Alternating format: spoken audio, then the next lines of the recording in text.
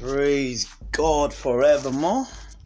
I'm glad, I'm excited, I'm with you again today. Glory be to God. And it's been a great season together with us. Glory be to God. Before I read the Bible this morning, we are already, today is day 28. We'll finish our healing school on day 30. We do our exam on Sunday. Praise God.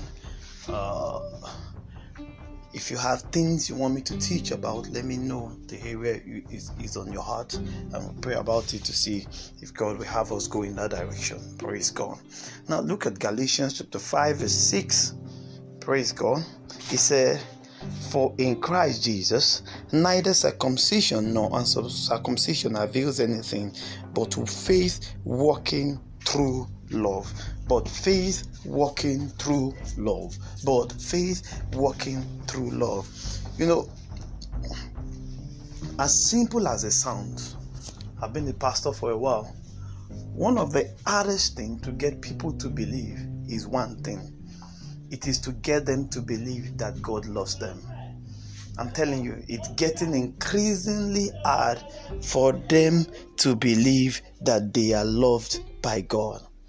And if you will not believe anything in your life, there is one thing you have to believe as a believer. It's the fact that you are loved by God. Amen. You are loved by God. When the Bible began to say faith works through love, what the Bible is saying is that the way to activate faith is to understand that you are loved by God. Is to understand that you are loved by God. If somebody is going to ask and say, "Why are you going to be healed?" It's because you are loved by God. That scripture began to say, if in Luke 11, it said, "If you being evil know how to give good gift to your children, how much more will the Father give the Holy Spirit to them that love Him?" Praise God. In other words, you've got to realize that every believer is loved by God. You that you are listening to me this afternoon or this morning, you are loved by God. Amen. You are loved by God. And if you ask me, why would God heal you? Because He loves you. Praise God. Because Jesus loves you and He has paid the supreme price for your healing. And He said He was wounded. Why was He beaten? Why was He wounded? He was wounded because of your transgression. He was bruised because of your iniquities. The chastisement of your peace is upon Him, and by His stripes you were healed. He has healed you, praise God, 2,000 years ago. His stripes have taken away your infirmities. There is no other love can a man have than this, than to lay down his life for his friends. Hallelujah. He that does not spare his own son, but gave him for us all, how shall He not with Him freely give us all things? If God gave Jesus, amen, why wouldn't He give healing? The biggest gift He could have given to anybody is Jesus. Because even in the Old Testament, when they were His servants in there, they were getting healed. How much more the New Testament? How much more the blood of Jesus? How much more what we have in the New Testament? Because if He didn't spare His own son, if He didn't spare Jesus at that time, why would He now still say, I won't help you? No, that's not what the Bible says. Amen. So what religion makes us feel is that we are trying to beg God to do something. Thank you, Jesus. What religion makes us feel is we are the ones struggling to beg God. No, that's not what Jesus did.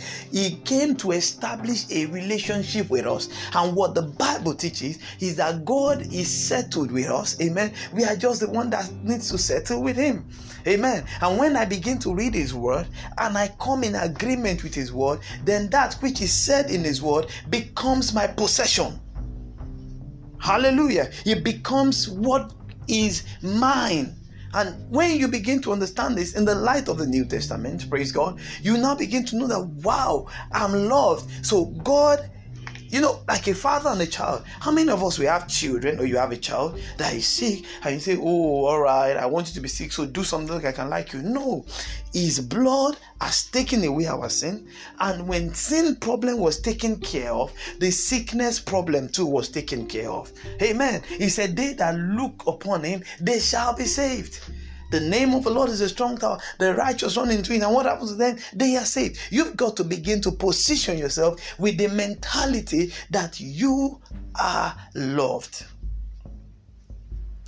I wish you can say it to yourself over and over, I'm loved by God.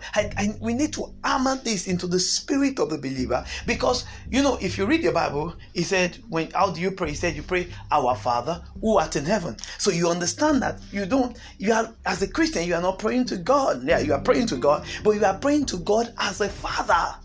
God is our Father. Father, in the name of Jesus. That's how we go to the Father. Amen. Whatever you ask the Father, isn't whatever you ask God. Whatever you ask the Father, He can be God to the world, but He's Father to me. Hallelujah. And understanding that the Father will do anything to make sure that His sons and His children are well, amen, are well provided for, is the hallmark of the New Testament. That's why Paul said, I'll bow my name before the Father of the heaven, in whom the whole family in heaven and earth is named. You see, he's talking to the Father. So the focus of the New Testament is on who? The Father. Glory be to God. The focus of the New Testament is on who? Is on the Father. And as you begin to realize and come into the reality of this revelation, then you are confident to receive that which belongs to you. That which belongs to you, amen, is healing. Healing is your covenant right as a child of God. Healing is the children's bread. Healing is your own portion. Praise God. Healing is what God wants to give you. Like we used to say, that God wants you to be healed more than you want to be healed. Hallelujah. God wants you to be healed more than you want to be healed. God wants you to be helped more than you want to be helped. God wants you to be delivered more than you even want deliverance. That's what the Bible says. Amen. The Father, it is the Father's good pleasure that you have these things. And when you now know that you are not trying to beg God, the question of just receiving what belongs to you is now the thing. So I receive that which belongs to me. That's what the New Testament is all about. Jesus has walked the walk of healing. Amen. I just receive it. Faith does not create stuff in the spirit. Faith receives what Christ has done. Amen. And there is God's will for your life. There is God's mandate for your life. And one of the will He has for you is that He wants you well. He wants you, Pastor, I'm old, irrespective of age. I wish above all things that thou mayest prosper and be in health, in good health, even as thy soul does what? Prosper. So it's the mind of God. That's our heavenly health care system. Are you with me? That's our heavenly healthcare system. He wants you whole. He wants you well. He wants you healed. He wants you supernaturally helped. That's His mandate for you. That's what He wants in your life. The moment you receive this, amen, this reality, then you start seeing it working in your life. But it will not work if our heart is not there. It will not work if our mind is not there. It will not work if we keep thinking God is the one smiting me. There are people that even think that God is the one behind their ordeal. God is not the one behind your ordeal. God is not the one behind your sickness. There is no sickness in heaven. What they have in heaven is healing. Praise God. And what is desperately getting over to you is your healing. Hallelujah. Is your healing, is your health, is your prosperity, because God wants you well. The Father, it is the Father's good pleasure that He gives to you the kingdom. The Father wants you well. Jesus wants you fine. He wants you to walk in health and be in health and prosper and do well, amen, and succeed. That's His desire for you. Glory be to God. That's God's mind concerning you. That's God's desire concerning you. It's His desire that you are well. Praise God. I pray today that you'll be able to comprehend with all saints what is the height, the depth, the magnitude of the love of God, the love that passes knowledge. God will reveal himself to you, and he will showcase his glory to you, and he will put his hand upon you, and you will become another man in the name of Jesus.